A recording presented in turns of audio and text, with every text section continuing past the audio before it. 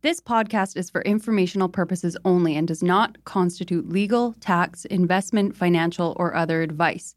It is not intended to cause or induce breach of an existing agency agreement. Hello? Hello? Hello? This is the Vancouver Real Estate Podcast.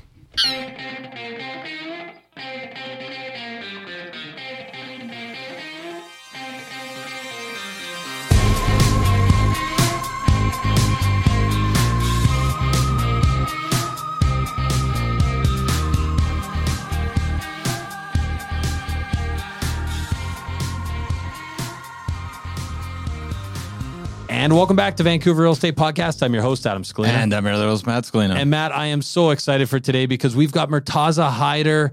People that listen to the show will know Murtaza because he is a past guest. He's a fan favorite. That's right. We love having him on the program. Super bright guy. He's, of course, a professor of data science and real estate management at Toronto Metropolitan University, formerly Ryerson, and he's back on the show today. And here's the two best things about this, apart from its jam-packed, short and concise. And I don't always like short and concise, but the amount of insight and detail in a half hour here is incredible. And second of all, we haven't done this in a while. We talked to Murtaza today. So we know the Bank of Canada paused rates. We know this morning on Bloomberg, they're talking about potential rate cuts in the new year. Whether or not that happens, who knows? But we are able to put today's issues to Murtaza Haider, and it's so great to get basically a real-time analysis of what's going on. And what I love about this as well is it's September 7th when we're recording this this interview. This is like launching pad for the fall market here, unofficially start of kind of Q4, right? Right. So really excited to have Murtaza on the program. I know a lot of people in the industry and following the market will want to be thinking about how this is going to pan out. What does the balance of 2023 look like? And there's almost no better guest than Murtaza to kind of give an overview of Canadian real estate and all the markets that really are close to home for us. Absolutely. So stay tuned for our talk with Murtaza. Before that, Adam, Jaden Lee, we're a month out. October 6th is when he's running 100 miles from BC Children's Hospital all the way home to Chilliwack. Everybody, I think, that listens to the show is familiar with this story by now. Jaden Lee had cancer as a teenager. He's now 24. He's going to his last year of the 5 years post-cancer for his final checkup at BC Children's. And he's running home. He's trying to raise $150,000. The Livewire, we have a link, _Jaden Lee on Instagram is another place you can get a link to donate, as well as our Instagram page. And it does seem like it's gaining traction. Yeah, and I mean, what we're doing as well, as I'll mention this, we are sending out a VREP shirt for anyone who donates $20 or more to Jaden's cause. We really want to get behind Jaden. We almost had to keep the t-shirt press on overnight. Yeah, exactly. Yeah, that's how many shirts we're sending out. Super expensive printing press we bought, but that's the future. Printing press. So here's the thing, though, is we really want to get behind Jaden. We'd love the VREP community to get behind him. I think this is a good cause. So you don't have to give a lot, but $20, we'll send you out a shirt. We'll put it in the mail. We would love to get some more support behind this. Yeah, and don't be scared to give more. Don't be scared. And also, don't be scared to participate. If you want to run, you can get involved as well because he's looking for people to help run along the way. Here's another way to how you can do this. Ikam Sandhu, friend of the show, realtor, just posted to his Instagram following a link with the story based on Jaden's conversation with us on the podcast. He just posted to all his followers as we hit record. So he's calling on everyone to donate. Mind. Yeah. So thank you, Ikam. That was fantastic. And I think everybody's got to get involved. And last but not least, Matt, a couple other small housekeeping items before we get to this conversation with Murtaza. As we just mentioned, Bank of Canada held the rate. Big news. The other thing I want to mention is we just had John Friesen, CEO of Mission Group, in the studio. If you want, think of masterclass. Let's call it a masterclass. Let's call it what it is. It's a masterclass. John Friesen is an incredibly bright guy. It was great having him here. We had a fantastic conversation. One of the things we talked about is Kelowna and the future of that market. really insightful. The future of the city as well. Yeah. Yeah. And it's unbelievable. So if you are a listener in the Okanagan, or if you're interested in the Okanagan, that episode's coming up. I cannot wait. We've got some other amazing episodes that are waiting to be put out over the next month, 6 weeks. Absolutely. So super excited for that. And last but not least, the Sold Plan, because the Sold Plan is, again, we've had so many people downloading the Sold Plan. This is a printing press issue, not the t-shirt press. Yeah. This is an immediate download for anyone. If you're looking to sell this market or in the distant future, it's a great thing to just have as a resource. If you're an agent, we've had so many agents and people, industry people, download this document. Just basically go to the site. You can click sell with us. There is an instant download for the Sold Plan, which is a step-by-step guide for getting your property ready for market. It's popular for a reason. It's popular for a reason. And let's just be clear, Adam, we are happy to share all the tricks and tips. But if you're looking to sell your home, we'd love to work with you. Absolutely. That is absolutely 100% correct. Well, without further ado, Matt, here is our conversation, action-packed 35 minutes with Murtaza Haider. Enjoy. This podcast is sponsored by Marcon, a local family-owned and managed real estate development and construction company that's been around for nearly 4 decades. Marcon is not only committed to high-quality construction, but it also is making a positive impact in the communities in which it builds, all across the Lower Mainland. We want to highlight 2 incredible Marcon projects. Elmwood, a 38-story tower located at Burquitlam's most important intersection, Como Lake Avenue and Clark Road. This landmark tower will feature 335 condominiums, over 37,000 square feet of office and retail space, and almost 20,000 square feet of amenity space. Elmwood has been incredibly popular with 80% sold currently, but they still have a great selection of junior 1-bedroom all the way to 3-bedroom homes remaining. Check out marcon.ca/Elmwood for more. And Matt, we are also excited about Sohn House, Marcon's newest community in West Coquitlam. With 165 homes ranging from junior 1-beds to 3-beds, Sohn House offers the perfect West Coast aesthetic with a more nuanced Nordic-inspired design. Register today at marcon.ca/Sohnhaus. That's SOENHAUS. Or you can learn more at marcon.ca or follow them at Instagram at Marcon Homes. Marcon, building for life.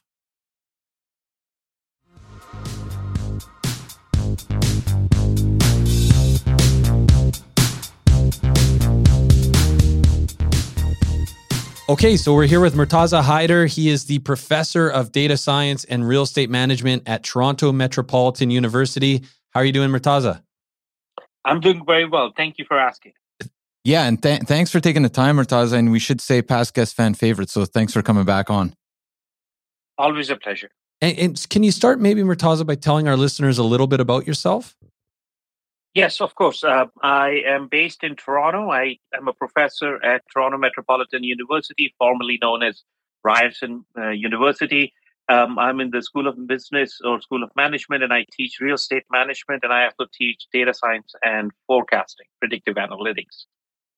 Fantastic. And maybe just to start off, kind of broad strokes about the market, Murtaza. I know you kind of monitor Canadian real estate in general as well. Can you talk just a little bit about how's the Canadian real estate market?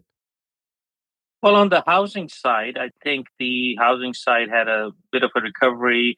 And then what has happened is that in the last maybe more than a year, the market has been adjusting to higher interest rates. As the interest rates climbed earlier in 2022, the sales went down and the prices moderated. And now I think we have come to a stage where the buyers have made their peace with the higher interest rates, and they know that it's not going to be going down anytime soon.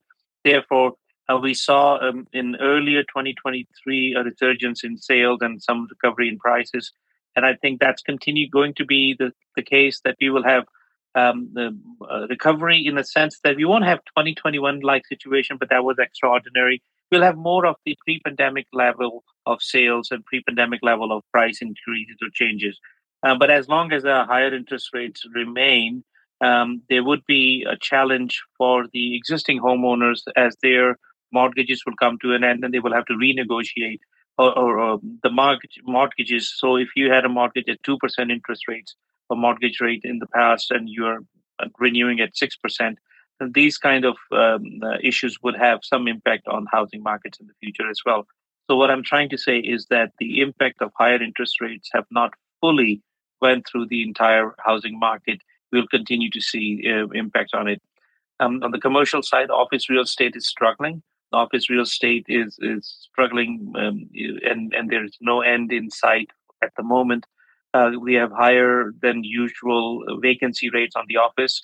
In Toronto, it's between 15 and 18%. In Calgary, it's about over 33%. I think Vancouver is the same, 15% on average rate, which means that the demand for office real estate is lower than what it was in the past, and working from home and people's teleworking continues to have its impact. So how the office market will react in the long run when the office leases come for renewal, that would be an interesting aspect as well.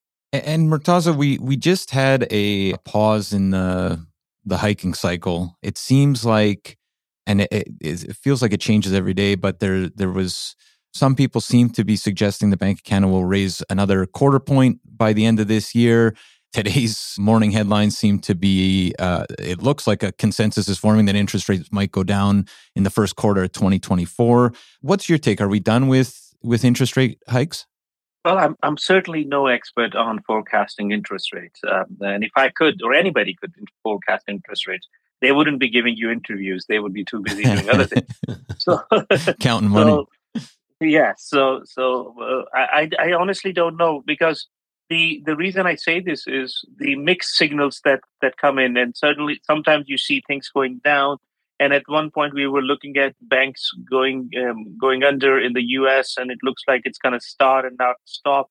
And there was one bank that went up, belly up, and then the other, and then suddenly that stopped. And then unusually stronger labor market reports started to come in. So we were expecting interest rate declines or cuts, and then those strong labor market reports resulted in even tightening of the interest rate regimes. And then when this was happening, suddenly in Canada, you saw that the spending was declining more than expected. So one started to believe that there's going to be less of an incentive to raise interest rates. So if you take all of this information in, then you would conclude that too many things happen, giving too many different signals. And by the time you absorb one piece of information, the next piece of information gives you a contradictory signal, which means that interest rates may continue to be in an unprecedented environment where they may go up or may go down.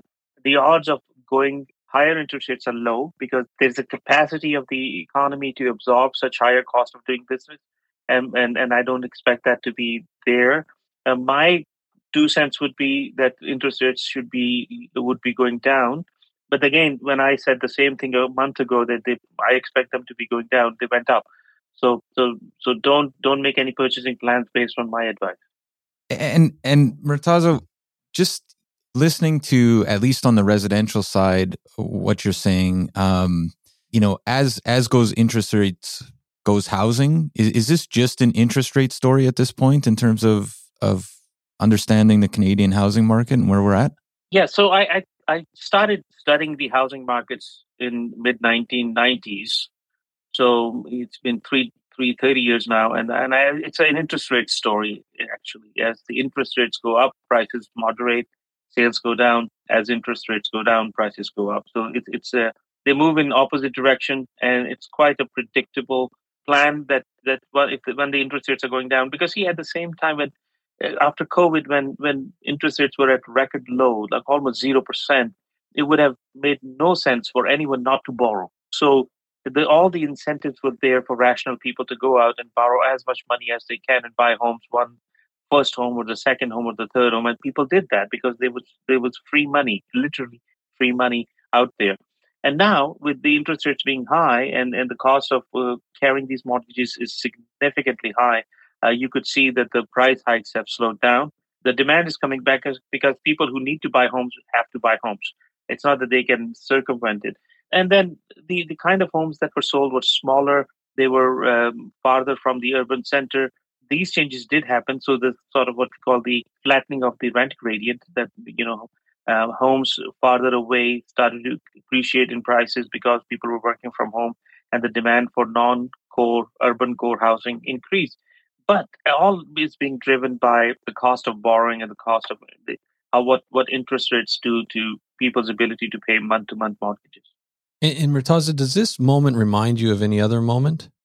Yeah, I mean, look, if you go back to the early '90s, we had a big recession, and then at that moment, it's kind of reminding it, but not really. But you see, when the recession happened in 1989, 1990, the interest rates were to the tune of 14%, 15%, even 19%, and mortgages were very high. And then when the interest rates, there was a recession, everything went down. And then from early '90s to mid '90s, housing markets were slow. People were not buying as many homes. New construction was not on the horizon. And we needed this very long, stable, low interest rate environment for the markets to recover. So even though when I say that the market interest rates are high, it's 6%, 7%, they are nowhere close to where they were in the late '80s, early '90s when they were hitting 18, 15 to 19%. But the movement of the market is similar to what we have seen in the past, but the swing of the pendulum is not as extreme as it used to be in the past. Interesting. Why is that? Well, I have a hypothesis about it, but I think more informed individuals exist who can offer more qualified opinions about it. I believe that the central banks all across the world have been able to manipulate the economies a little better. So, with the kind of information and communication technologies, the market signals or information about the markets reaches the central bank sooner than later. National economies are too large of an animal for one to know that you're gauging the temperature all across the economy at the same time in real time. That wasn't the case in the past. So the central banks and those who are regulating the rates are able to gauge what is happening in the economy in real time across the economy. So they are able to adjust to it and react to it faster. In the past, by the time you react, the markets have gone in the wrong direction, too far out. So that's one. The second thing is that the global interdependency in the economic infrastructure, the globalization of the economy, the outsourcing of manufacturing, our reliance on cheap labor and cheap manufacturing all over the world is also allows us to keep the costs low for products being consumed here in the developed world. So all of these things contribute to the ability of central bankers to regulate the economy, prevent it from eating too much, and by acting sooner and providing the kind of incentives when the markets are slowing down. I think the ability to provide stimulus at the right time in the right amount, and heating and then pulling the reins when the market is heating up too much. All of this is being enabled by the real-time availability of data, real-time availability of information, and the fact that we are able to produce and manufacture cheaply and move things, food, including food, from remote places in an affordable way now than we were able to do so in the past. So Murtaza, I'm just thinking about 2024, assuming the economy is cooling as it appears to be, how does the cooling economy impact real estate? And I'm thinking in terms of potentially interest rates coming off if the economy is cooling, but fewer jobs, along with those rolling rate renewals amongst a lot of people who purchased over the last 5 years. How does this play out? So at the moment, governments have taken a few steps that give me some idea as to why they have done it and what would have been happening. So, for example, last year, we learned that Canada brought in about 1 million people in one calendar year. They have never done this before, that the population increase was to such an extent. Now, the question is why that happened. Well, it happened because the businesses must have informed the government that there are not enough workers. And we are trying to fill the jobs, and there's lots of help wanted to say we need more people and we need unskilled or semi-skilled labor, and it's not there. So what did the governments do? They opened up the immigration floodgates, brought in 1 million people, and look at the students. You have about 500,000 students coming to Canada every year. That's 2 times what it used to be the case, which means that the economy is the labor force required to run the Canadian economy is not sufficiently available from within the markets here. That's why we're bringing the labor from outside. That's one thing that I understand. So this means that the economy may not be cooling as much. It may be even heating up because we are bringing all of these people in. The second thing is that even if there's cooling of the markets, it may not be very evident in prices. If you look at the price of used cars, they're still very expensive. They're much higher than where they used to be in the past. So, and the grocery bills are still higher. I don't see there's a big relief in terms of prices. Maybe people have started to consume less, and that's why you may see a decline in spending, but the prices are not falling. So the way I'm seeing it, I see less of reason for the governments to reduce interest rates in a big way in 2024. If there is a movement or cut, it would be marginal. It wouldn't be large because I don't see a big slowdown. Anytime we see a slowdown happening, and then the next non-farm payroll statistics come out and they show a very robust labor force. So how would it play out? I think housing sales will continue to be in the same range as they are, maybe slightly lower. Prices would stabilize, they would not fall anymore, housing prices. And this will continue until such time that we reach a stage where mortgage rates or basically interest rates go down significantly. And that, to me, and I am reading materials written by some very informed people, that is not happening in 2024, maybe in the long run, but nothing substantial. Again, this is all based on the assumption that there's no sudden drop in economic productivity in Canada. There are no signs, at least visible to me or the people that I read from. Hey, everyone. Pardon the interruption. We just want to take a quick minute to thank the following sponsors who make this show possible. We want to take a minute to tell you about Holy House, a nonprofit organization that provides community building programs and tenant support services to low-income seniors, veterans, families, and vulnerable residents in the downtown east side and across the lower mainland. Melissa from our team has been volunteering at Holy House. Melissa, what's been your experience?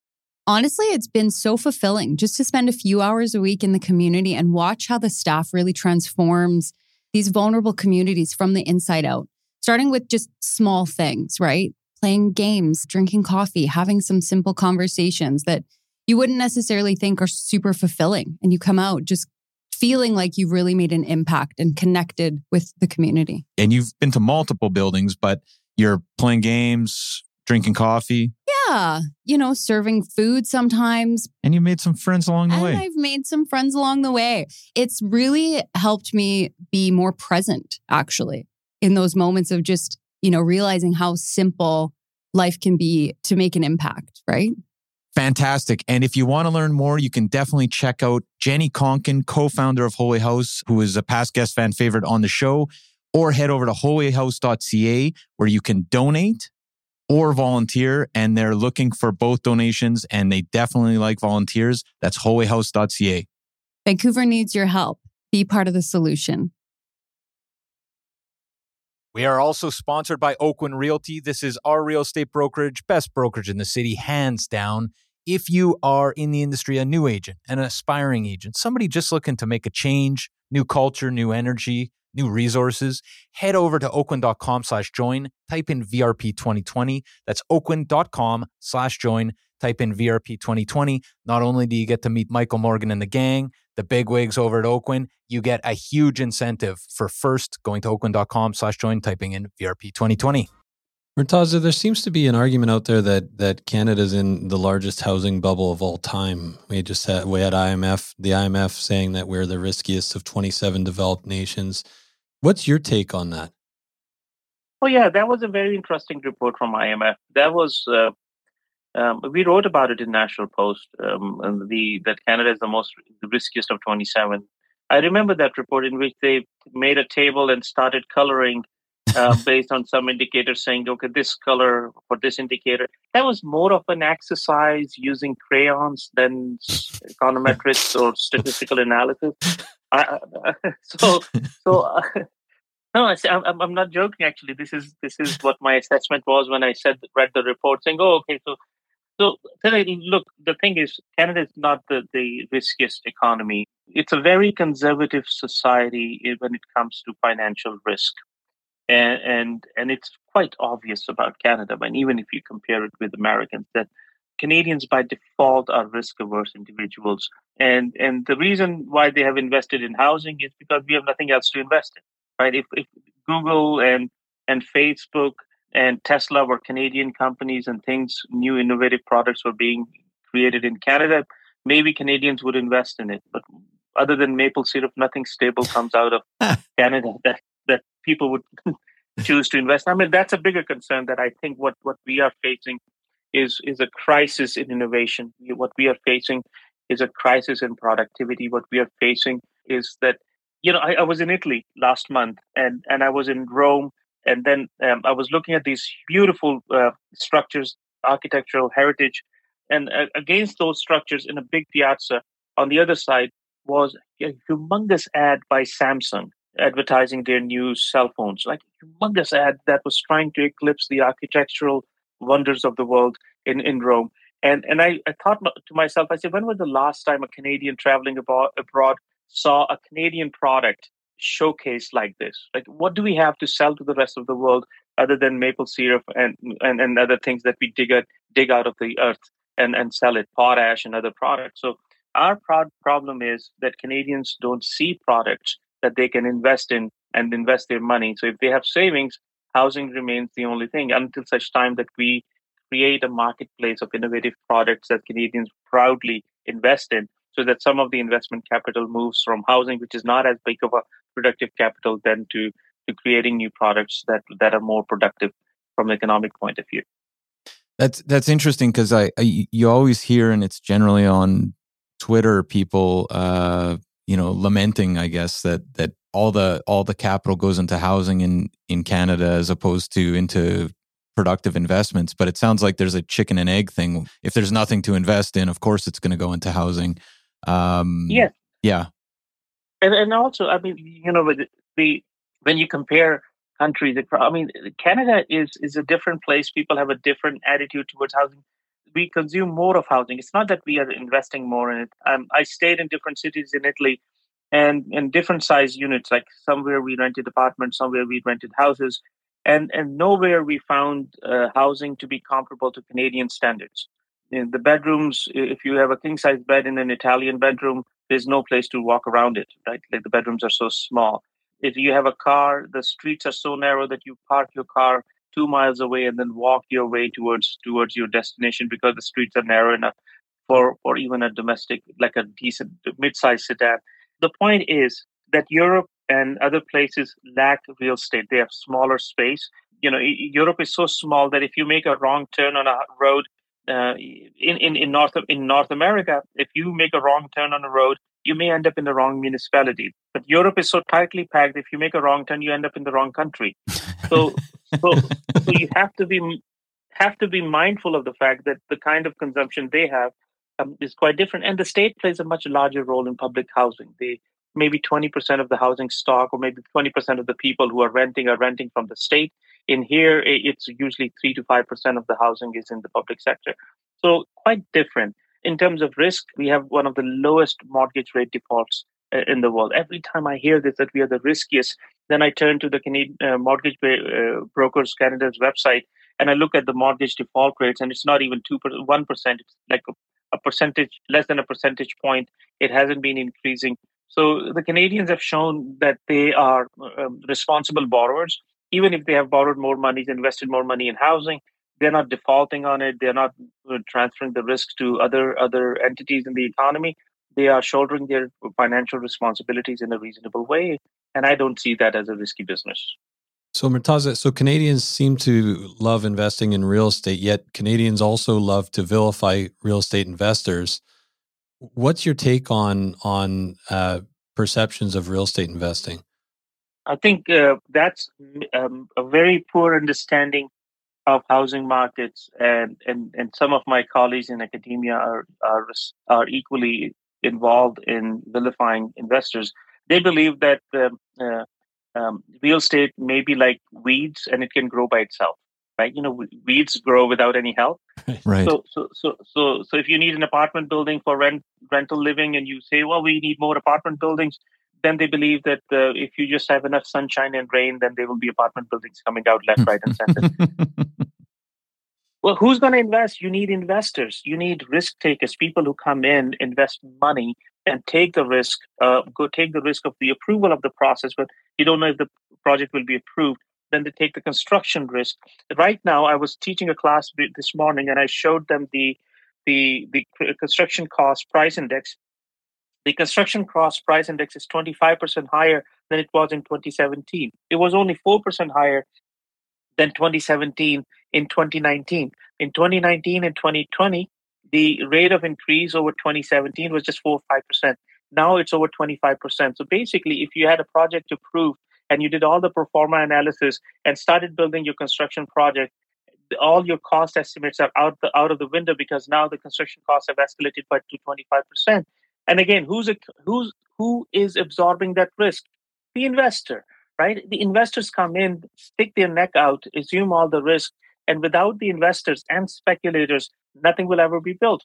I used to teach a class in which I talk about investors, and one day, actually, I remember I was I was traveling in Boston, and I was checking bookstores, and I was at the Harvard University's bookstore, and I picked up a book about Paris, and it was about why and how Paris got built. So Paris, it turned out, was entirely built by and financed by investors and speculators.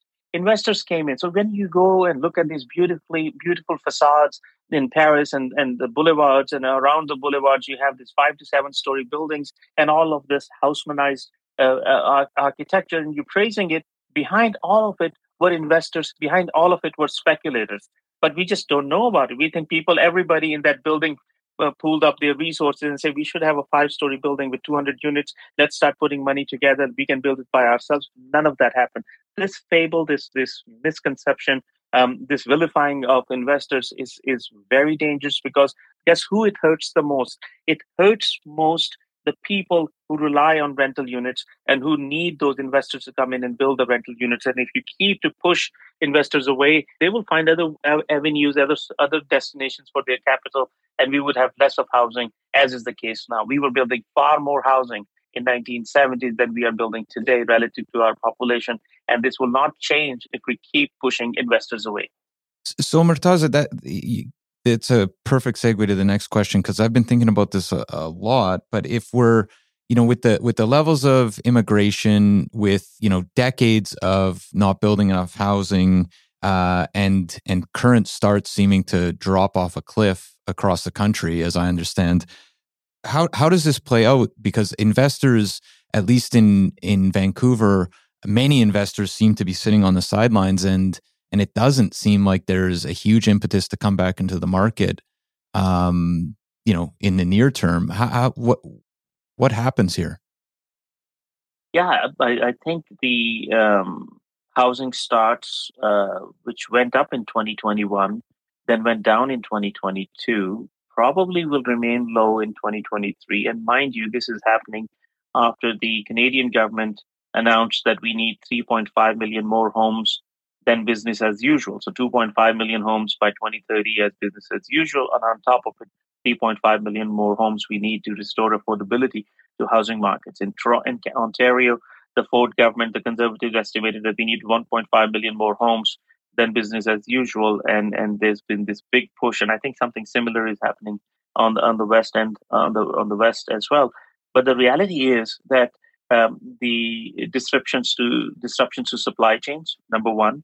Number two, the labor force uncertainty, increasing construction costs, and now on top of it, these fires. I mean, I don't know. I have started to think about these fires. There's so much of fires that have happened. So much of property has been lost that the demand for housing probably increased because of all that infrastructure, properties you've lost. You have to rebuild, and that is also going into construction. The same labor, the same capital, the same materials would go in rebuilding those, and then all that timber that we have lost, that may have a negative impact on the supply of wood that we need to build. So I don't see conditions conducive for construction for sort of the construction on a war footing happening in the future. And I'm quite concerned that the targets that we finally set for ourselves to building more homes, they have become even harder to achieve in the last 12 months. Murtaza, we promised we'd keep you only for 30 minutes here, and we're getting very close to that. So maybe as a final question, kind of a two-part question, what will be the headline for the real estate market in Canada for the balance of 2023? And then as a second part, what do you think the headline will be for 2024? Oh, very good questions. Let me think. I think the balance of 2023, the next 4 months, we will see sort of a weakening of demand, but that's not really weakening of demand. It's more cyclical. Sales are slower in September, October, November, December. So basically, we will see that the sales would be moderate, slowing down, which is expected, not unexpected. Prices may hold steady. And 2024, there's so much at play. I don't know how the higher mortgage rates for people who go back to renew their mortgages, what will be that impact of that on the larger market. But my assumption is that the lenders, that's banks and others, and the governments will relax rules around mortgage renewals and amortization periods so that 2024 could see a resurgence in housing sales. So the 2024 probably, in my view, given what I just said, that I expect some relaxation of rules will result in a stable demand for housing for 2024. I believe office real estate, especially vacant office real estate, the push to convert it to residential will increase. So you may end up living in the same building where you worked once. That may also start to happen in 2024. Already I've seen in Calgary a few months ago, I visited Calgary to look at properties that they converted from office to residential. And there are some very successful examples of it. It's a complicated process, but if your building is sitting empty and not earning any rent, commercial rent, maybe the conversion is a better option. Some of those could also happen. One thing that I want to see is that people who are already here and have moved out of the labor force since the pandemic, we need to find a way to bring them back, because bringing new immigrants to fill the labor force gaps could be a costly exercise from a housing perspective. So people who have disengaged from the labor market, who are already in Canada, have been in Canada, I would be very interested in getting those people back motivated and back to work kind of a thing, so that we get more workers without increasing the demand for housing. Well, Murtaza, I know our audience loves when you're on the show, so I appreciate you taking the time today. And thanks again for joining us. Always a pleasure. Thank you for having me. And Murtaza, how can people find out more about what you're up to? Yes, so you can go to www.urbananalyticsinstitute.com, which is our institute's website, and we post there. And if people want to know, read Financial Post once a week, you will see our column. We have taken a break for last month for vacation, but usually every week you will find a column from myself and my co-author, Stephen Moranis. We write a weekly column for Financial Post, which reappears in local newspapers. You may find us in Vancouver Sun and Calgary Herald and whatnot. So we try to keep Canadians informed of the trends in housing and real estate markets, and trying to help them make informed decisions. Absolutely. And we always follow along. It's definitely worth watching for. Thanks so much for your time, Murtaza. Really appreciate it. And we'll let you get to that next appointment. Thank you kindly. Take care.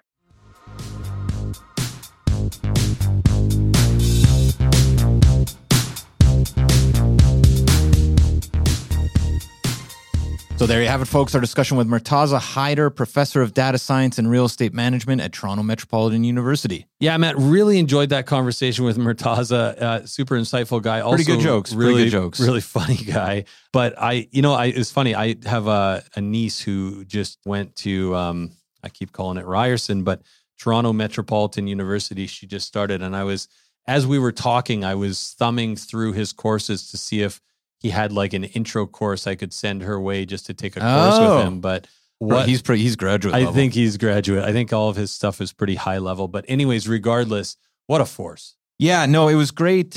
Great talking to Murtaza. I love his perspective, because I feel like he kind of threads the needle of, not calling everything. I'm getting sick of the guys who know it all, right? Yeah. He knows it all, but he's not arrogant about it. Sure. And I like how he kind of I love the way he presents the information. Too bad we didn't get the 5-wire with Murtaza. He's a busy guy. He's a super busy guy, and he always wants to make it happen when we invite him on the program. So really today was, we had a few other recording times kind of fall apart because of schedules. Today was like fitting us in, so we appreciate the 30 minutes. But man, I think we got more in that 30 minutes than we often do in an hour anyways. Absolutely. No, it was great having him on. What else do we have before we go for the day, Adam? I guess we have VancouverRealEstatePodcast.com. This is our website where all things real estate related live. Head over to VancouverRealEstatePodcast.com for things like the live wire. This is where you can not only donate to Jaden Lee's cause. I hate to keep bringing it up, but bring it up. It's worth it. We also have our catalog on there, deal of the month, different types of stats before anyone else, VIP access to pre-sales, and there's some incentives out there now. It's again, I feel like the summer's a little bit of a doldrum for new releases, but there's some new launches here that look really interesting. Get all that on the live wire. We also have the sold plan, of course, sell with us button, and private client services. Yeah, man, because if you're not using PCS, you are standing still while the rest of us power walk by. You get sold prices, days on market. You basically get realtor level information for free. It's available at your fingertips over at VancouverRealEstatePodcast.com. Click buy with us.